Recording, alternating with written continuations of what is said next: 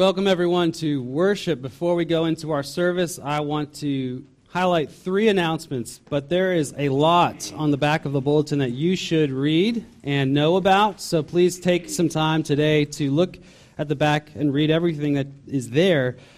First, we are having a congregational meeting immediately following the morning worship service today for the purpose of acting on the Pulpit Search Committee's recommendation to call Reverend Heath Cross as pastor of this church. We will not have nursery for the congregational meeting, so after the worship service ends, we'll have about 5 minutes to use the restrooms and for you to get your kids from the nursery, if that applies to you, and bring them back for our meeting. And we're looking forward to that. Secondly, the youth are meeting tonight at 7:15 at the McCool's home at the end of East Park Street. And lastly, please mark your calendars for Friday, April 14th through the 16th, which will be a special weekend for our church. We'll have men's rally. We'll have events for all people, for families, for kids on Saturday. Just please put that on your calendar as we look forward to hearing from Mike Calvert. And more information on that will be forthcoming. God invites us to worship Him this morning by the power of His Spirit in the name of His Son, Jesus. So please take a few moments as the music plays to quiet your hearts and your minds as we prepare to worship God.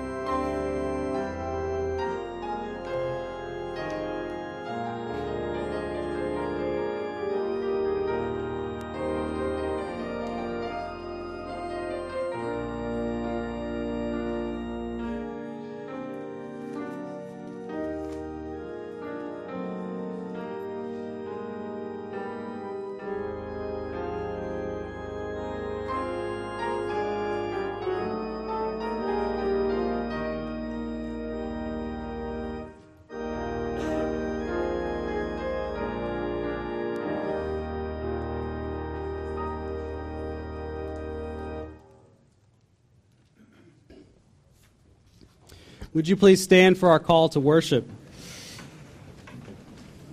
Our call to worship is from Isaiah 61, verses 10 through 11. Hear God's call to you to worship Him. I will greatly rejoice in the Lord. My soul shall exult in my God, for He has clothed me with the garments of salvation. He has covered me with the robe of righteousness, as a bridegroom decks himself like a priest with a beautiful headdress, and as a bride adorns herself with her jewels. For as the earth brings forth its sprouts, and as a garden causes what is sown in it to sprout up, so the Lord God will cause righteousness and praise to sprout up before all the nations. Would you sing praise to God with hymn number 115, All Creatures of Our God and King? Let's worship with hymn 115.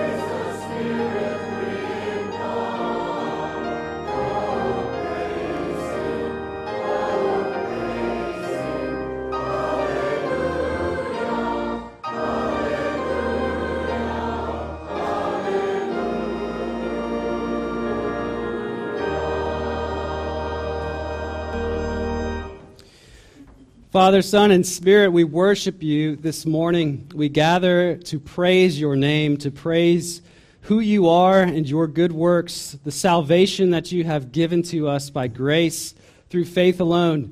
Holy Spirit, would you guide this worship service? Would you bless us and encourage our hearts as we worship you this morning? And would you lead us in the prayer that Jesus taught his disciples how to pray? Our Father, who art in heaven, hallowed be thy name. Thy kingdom come, thy will be done, on earth as it is in heaven. Give us this day our daily bread, and forgive us our debts as we forgive our debtors.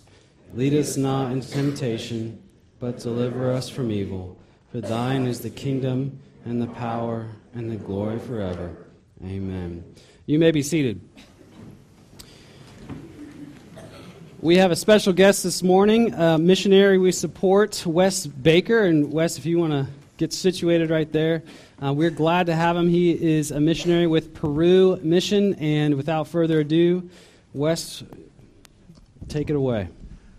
Well, it's so good to be with you all this morning. I actually have a little bit of history in Mississippi. I went to Reformed Theological Seminary way back when and was ordained in this presbytery and was pastor of Lebanon Presbyterian Church down in Learned, Mississippi for a number of years before going to Peru. But I have been in Peru for the last going on 24 years now, and the Lord has given us a wonderful team down there, and as I often tell folks when they ask us how things are going, I say, we're not sure what we're doing, but we're having a lot of fun, and the Lord's doing some good things in spite of us. Over the years, the Lord has enabled us to plant a number of churches up in the mountains in the city and state of Cajamarca. We've lived down on the coast now for over 20 years and have 4 churches in the city of Trujillo. We're getting started this month with a new church plant in another city about 2 hours south of us. We have a seminary with about 50 to 60 students in it. We've got a number of candidates for the ministry that are in the process of working towards ordination, and they'll be, Lord willing, new church planters as well. The Lord has helped us to establish a Christian school with 270 students in it. We have an extensive university ministry on, we've got about 12 university campuses in Peru, in Trujillo, and we have an extensive presence there on that. And a number of other things, a child development program. You'll have to come down and see us. We'd love to have a short-term team, perhaps, from this church sometime. Thank you all for letting me come this weekend and tell you a little bit about the work in Peru, and I'm looking forward to seeing you again this evening, perhaps for the evening service when I'll get to preach. So thank you very much. Oh, also, back in the foyer, we've got our year-end report. So if you want to see a little bit about Peru Mission, what went on last year, and a little bit of a prospectus for this year, that report is in the back on the table. And also, if you're interested in getting on our email list, we send out an e-bulletin once a month, and if you just put your name and your email address on there and hand this to me, or you can take a picture of it and then text it to the little phone number that's on there, then I'll get it and make sure that you get on our mailing list. Thank you all so much. It's great to get to worship with you today. Thank you very much, Wes. We have a moment to pray, and I'd like to lead us in that prayer now. Let's go before the Lord and pray together. Let's pray. Lord God, you are holy, righteous, and good. You're all-powerful and all-loving. And as we heard from the call to worship, as a garden causes what's sown in it to sprout, just like we're seeing in our gardens today, you'll cause righteousness and praise to sprout up before all nations.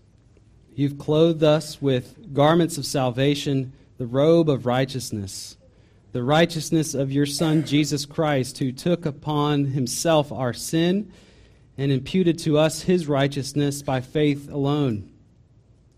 He became guilty, we became innocent. He was murdered, and we were given eternal life in him. He was raised to life, and we will meet him one day soon. Lord Jesus, we rejoice greatly this morning in you. Our souls exult in you, our God and Savior. And at the same time as we exult in you, we grieve. We grieve the loss of our brother Robert, and we thank you for leading his service on Monday. Father, we pray that you would continue to be near Carol, to Kyle, Macy, and their family. The next days and weeks and months will present their own reminders of Robert and of his joys, of his personality and his quirks. And in these reminders, we pray that you would point his family to the day when we will worship you with him, side by side in our glorified bodies, free of sickness and death. God, our days are limited, and we ask you to make use of them to your glory. Lord, we are also grateful for Wes being here this morning, sharing about his ministry. We pray you would continue to bless his ministry, that you would encourage his heart, that you would strengthen him, both body and soul, to continue serving you in Peru for the blessings that you're pouring out there. We're so grateful to hear about that. God, we're also grateful for Heath Cross and his family. We ask that you would anoint his words with your Spirit this morning, that you would bring life and light to our lives through your word preached to our hearts, and that you would give this congregation great peace and unity during the congregational meeting and prepare the way for us, Holy Spirit. You are high and lifted up, God. You are near to us. You are in us. Would you pour out your blessing on us this morning? We pray all of this in the name of Jesus. Amen.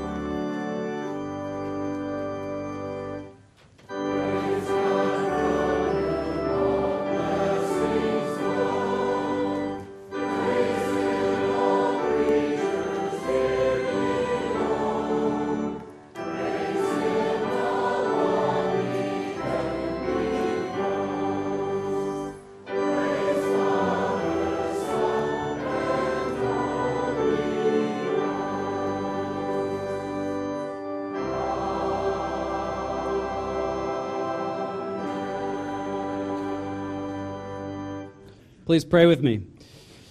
God, as we have heard from today from Pastor Wes, you are doing amazing things across the world, and we pray that you would continue to bless our tithes and offerings for those purposes, that you would continue to bring the gospel to those who have not heard it around the world, in Peru and elsewhere, in Louisville. God, we dedicate all that we give to you for your glory, for your work, for your kingdom work, and we thank you for the opportunity to give. We pray this in Jesus' name, amen. If you would remain standing, we'll continue worshiping and singing with hymn 345, hymn 345, which is Glorious Things of Thee Are Spoken. Let's continue singing together.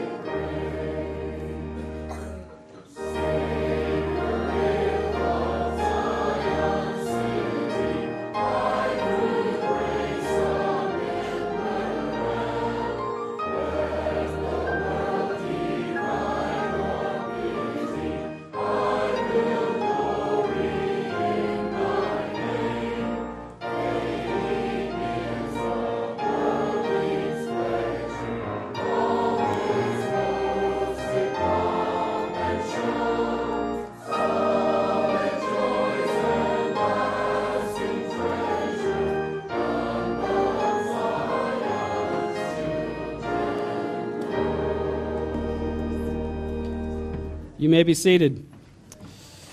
We're grateful to have Pastor Heath Cross again with us this morning to preach our morning message, and he has been able to come with his family before, and we're glad to have him on the same day in which we have a congregational meeting to, Lord willing, call him as the next pastor of First Pres. So, Heath, I'll invite you up now, and we're grateful again to hear from you.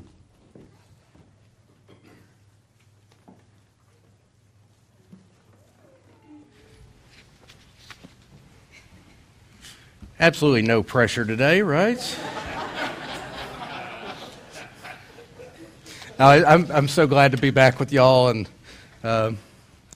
somebody's already asked me why I picked the passage that I picked to read from, and I think that will become evident here shortly if anyone else is wondering that. But we're going to read from, I'm actually going to read two passages to you, not my normal practice, but they're very closely related in John's Gospel. We're going to read verses 19 through 23 of chapter 1, and then we're going to flip over to chapter 3 and read verses 25 through 30. So starting in John 1:19, hear God's word. And this is the testimony of John when the Jews sent priests and Levites from Jerusalem to ask him, "Who are you?" He confessed and did not deny, but confessed, "I am not the Christ." And they asked him, "What then? Are you Elijah?" He said, "I am not." "Are you the prophet?" And he answered, "No." So they said to him, "Who are you? We need to give an answer to those who sent us. What do you say about yourself?" He said, "I am the voice of one crying out in the wilderness, 'Make straight the way of the Lord,' as the prophet Isaiah said." And then flip over to chapter 3, starting in verse 25. Now a discussion arose between some of John's disciples and a Jew over purification. And they came to John and said to him, "Rabbi, he who was with you across the Jordan, to whom you bore witness, look, he is baptizing, and all are going to him." John answered, "A person cannot receive even one thing unless it is given him from heaven. You yourselves bear me witness that I said I am not the Christ, but I have been sent before him. The one who has the bride is the bridegroom. The friend of the bridegroom who stands and hears him rejoices greatly at the bridegroom's voice. Therefore this joy of mine is now complete.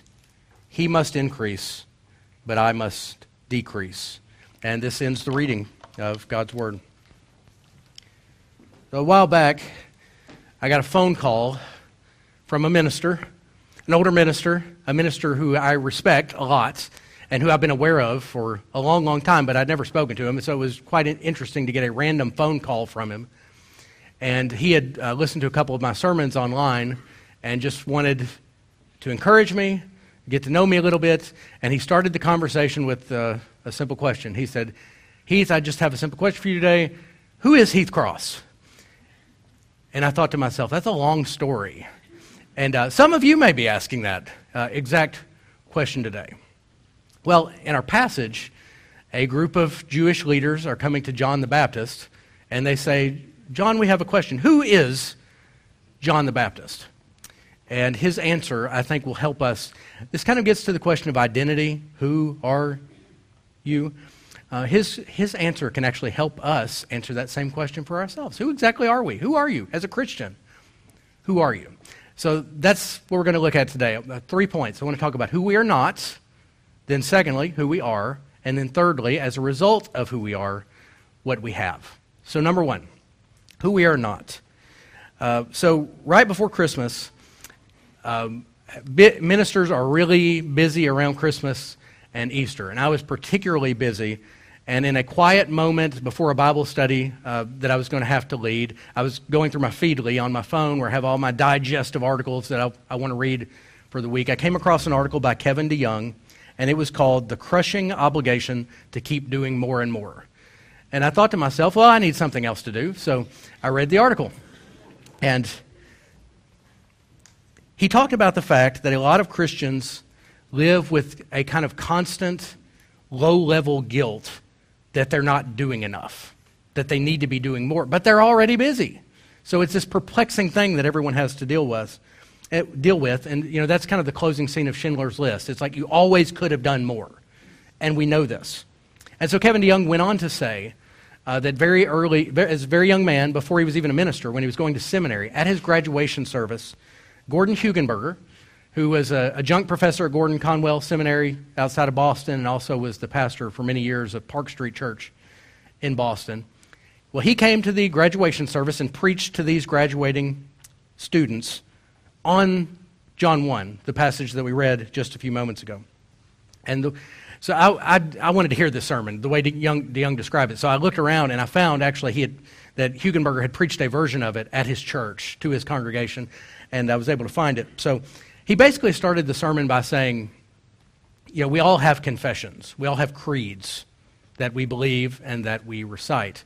So we have the Apostles' Creed. We have the Nicene Creed. We have the Westminster Confession, which a confession is supposed to summarize what we believe about God and kind of what we believe about ourselves.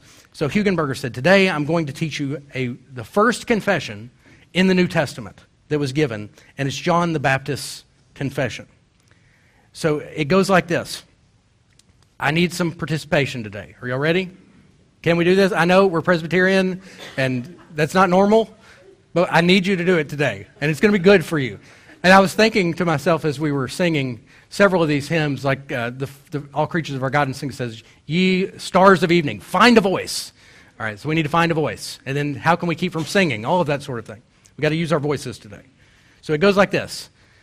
I ask the question that the Pharisees asked to John the Baptist, who are you? And you respond, I am not the Christ.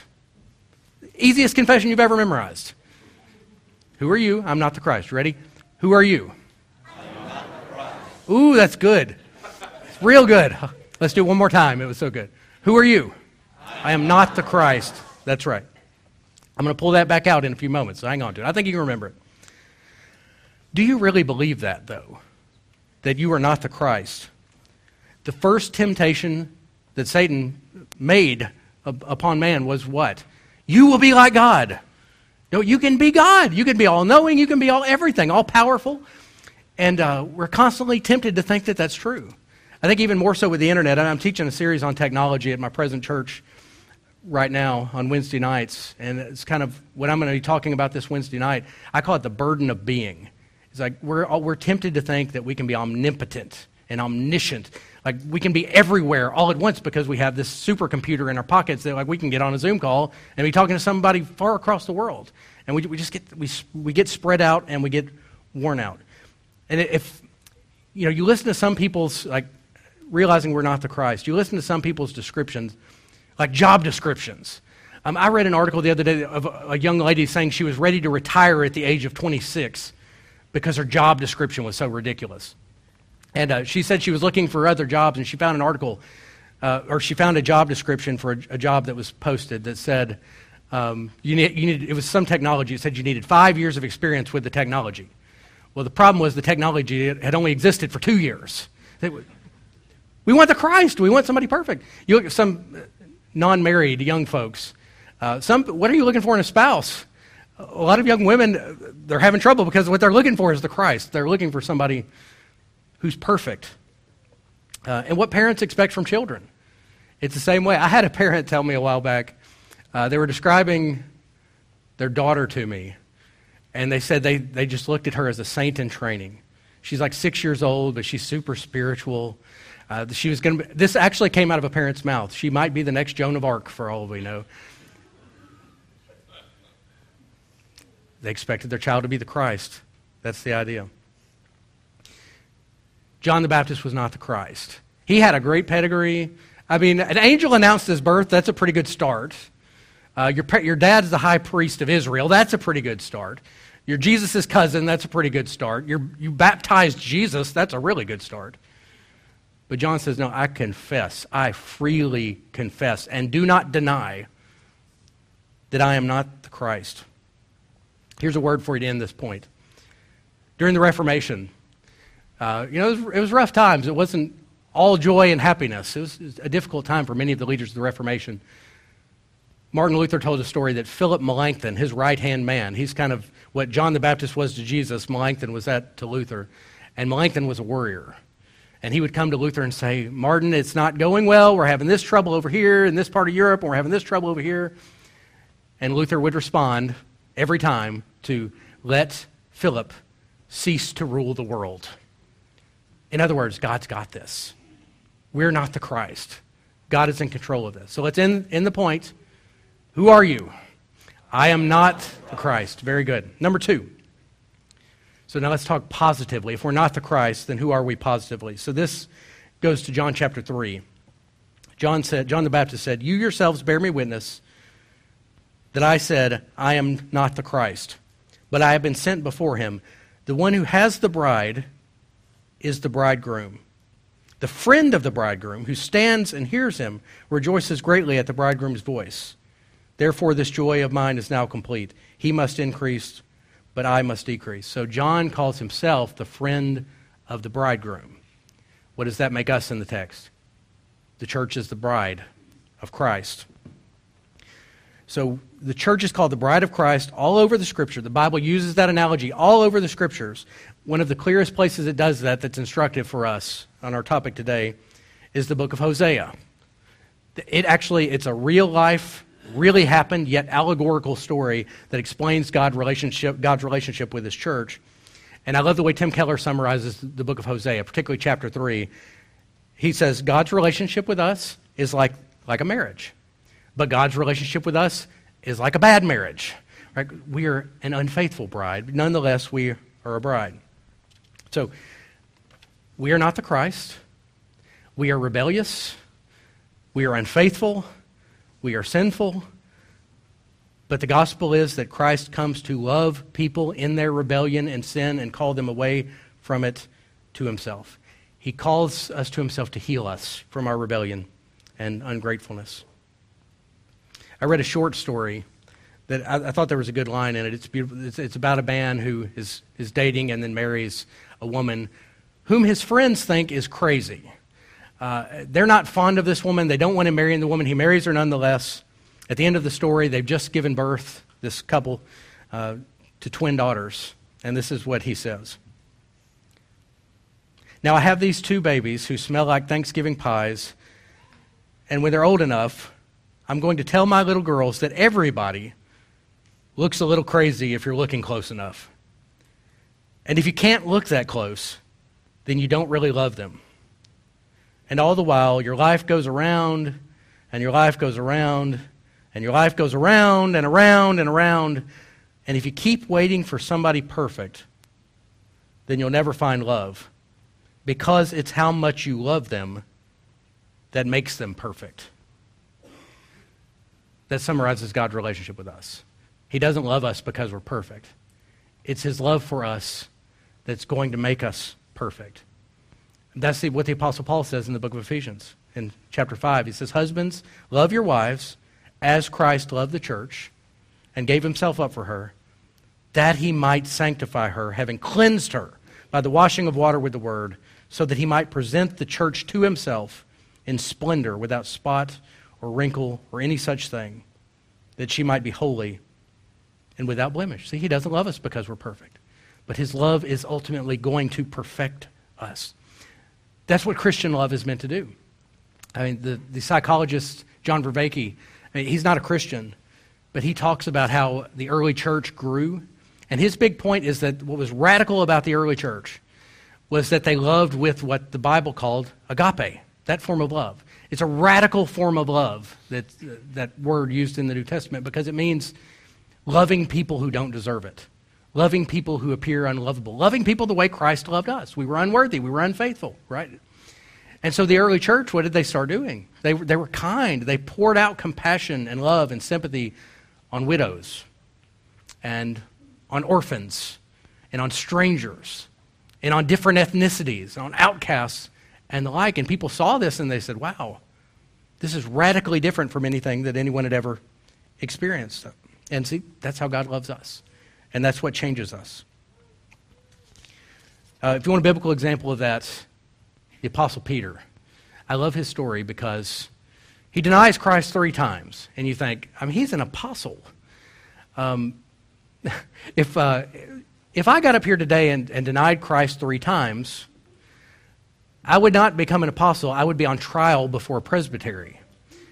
But Peter's restoration, what happens? Jesus just says, do you love me, Peter? Do you love me, Peter? Do you love me, Peter? All he cared about was Peter's heart for him.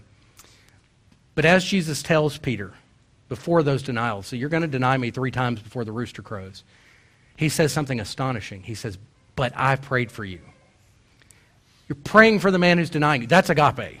I've prayed for you. And when you turn, strengthen the brothers. Not if you turn, when you turn. Why was Jesus so confident that Peter was going to turn around, that he was going to get straightened out? He was so confident, not because Peter was such a great guy and so strong-willed, but because he was confident in his own plan for Peter. He knew what his love was going to do to Peter's life over the long haul, such to the point that Peter was going to be willing to die for Jesus. One of my favorite quotes, Thomas Goodwin, great Puritan author, he said, "God often orders it that when he is at hand with the greatest mercies for us and bringing about our greatest good, it is then that we are most of all sinning against him, which he does to magnify his love all the more." Jesus loves sinners, and he magnifies his love toward sinners. God knows that we are not the Christ. He didn't sign up to save a bunch of Christs. The Christ came to actually save us. Instead, we are Christ's imperfect bride, and he is transforming us through his love until that love perfects us. So who we're not, who we are, here's the last point. Now, as the bride of Christ, here's what we have. Here's something you can take away today. John 1:23, John says, "I am the voice of one crying in the wilderness." That translation there isn't perfect for two reasons. First, because the author of the Gospel, John, not John the Baptist, but the author, John, reserves the phrase "I am" for Jesus. That's a special phrase in the book of John. John the Baptist does not say, "I am the voice."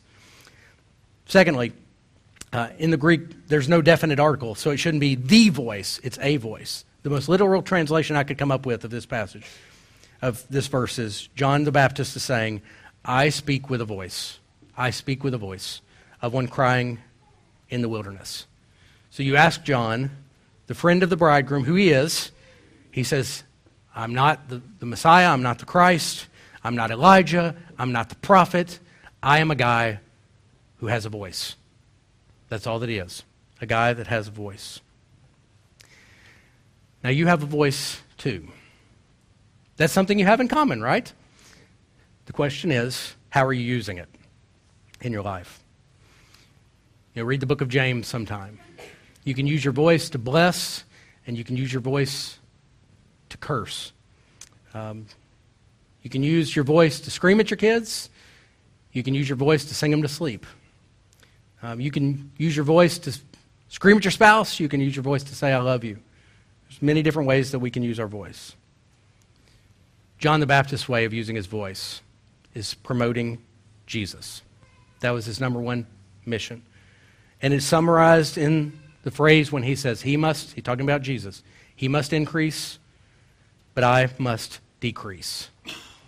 Applying that to our voice, it means I need to talk less about myself, and I need to talk more about Jesus. He must increase, but I must decrease. I think we should actually add that to our confession from earlier. Can y'all remember it? Can y'all remember it? Have we memorized it yet? Who are you? I am not the Christ. Here's the next part. He must increase, but I must decrease. Let's try it. Who are you? I am not the Christ. He must increase, but I must decrease. So good. You'll be able to remember that the rest of your life. It's a wonderful thing. It's a wonderful thing. Now you're using your voices. See what you're doing? Ligon Duncan told a story years ago about a man whom I knew. I met him shortly before he died, but he was very kind and very helpful to me, named Don Brazil, who was an elder at First Pres Jackson, where I was a member before I became a minister. And Don was on his deathbed, and he was in a lot of pain, and he had been unresponsive for about 24 hours. And Ligon said he showed up at Don's house to see him. And the family said, "Well, Pastor, there's really no need for you to come in. I mean, he's non-responsive. He's not going to hear you." But Ligon said, "I walked in the room, I sat down by the bed, and I said, 'Don.'" And Ligon's got a strong voice, so, "Don." And he said Don's eyes immediately popped open. And they had the last conversation that Don ever had in his life for a couple of minutes there. And here's Ligon reflecting on that, said, "I am absolutely certain that the reason Don responded to me that way wasn't because I was his friend, but because for 15 years, every Lord's Day, he had heard my voice reading the Word of God, preaching the Word of God, and he recognized the voice which over and over again had brought the gospel of Jesus Christ to him." And so in the talk where I heard this, Ligon told the seminary students, "I want your voice in the hearts and minds of your people.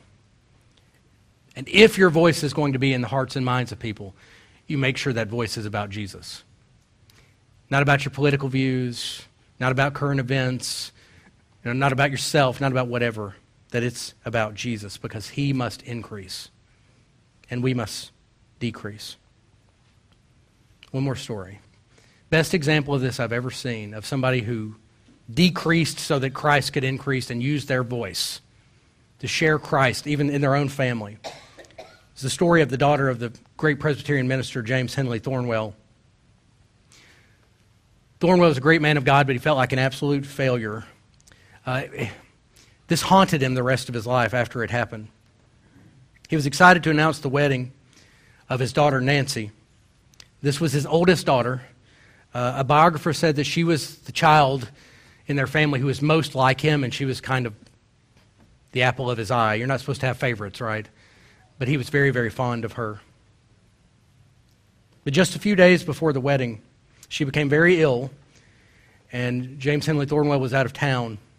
He returned to town to find her on her deathbed, suffering very badly. And this is a quote from his biographer. He came to his daughter's bedside and said, "Oh, my dear daughter, such a tragedy." She replied, "Father, do not weep. I know my Savior."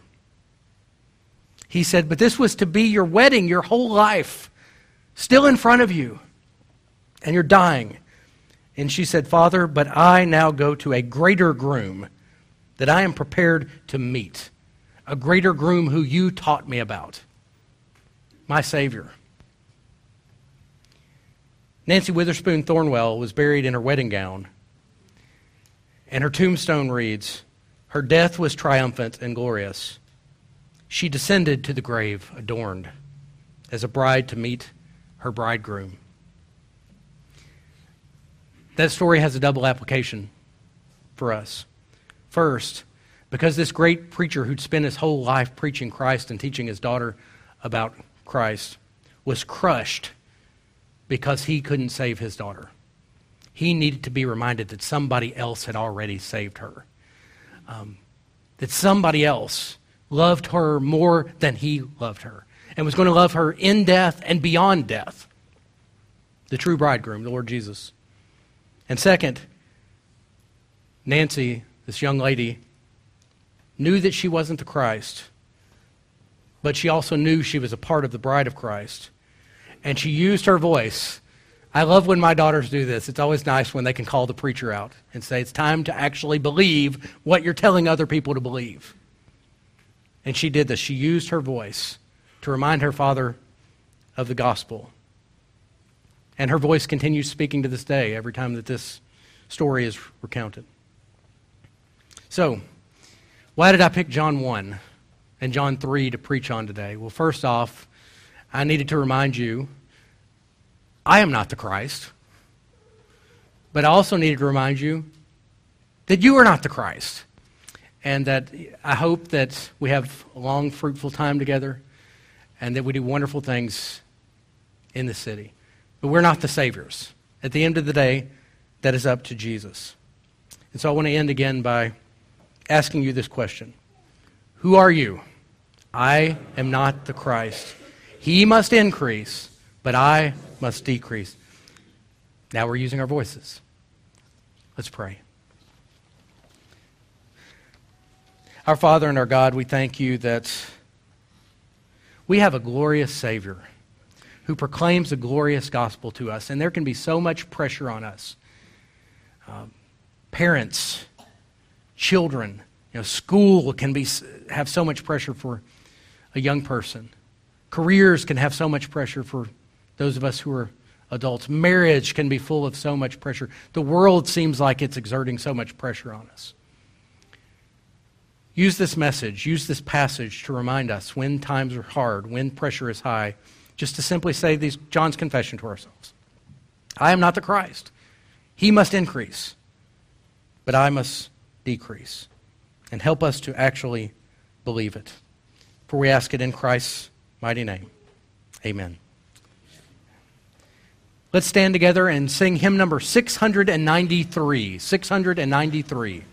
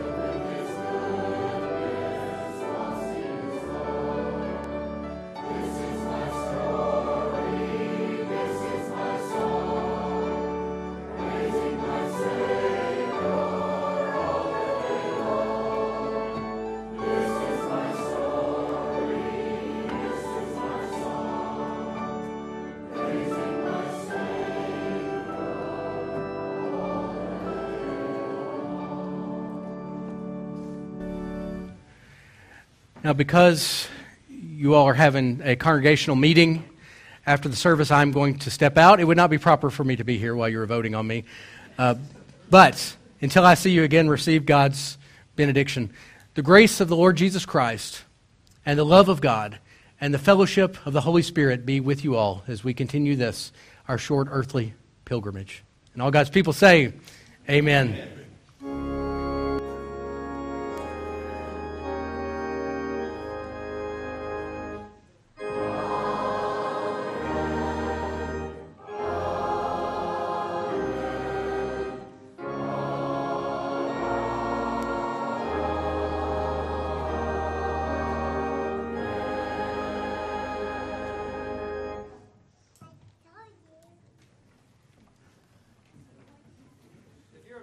First Presbyterian, we invite you to come.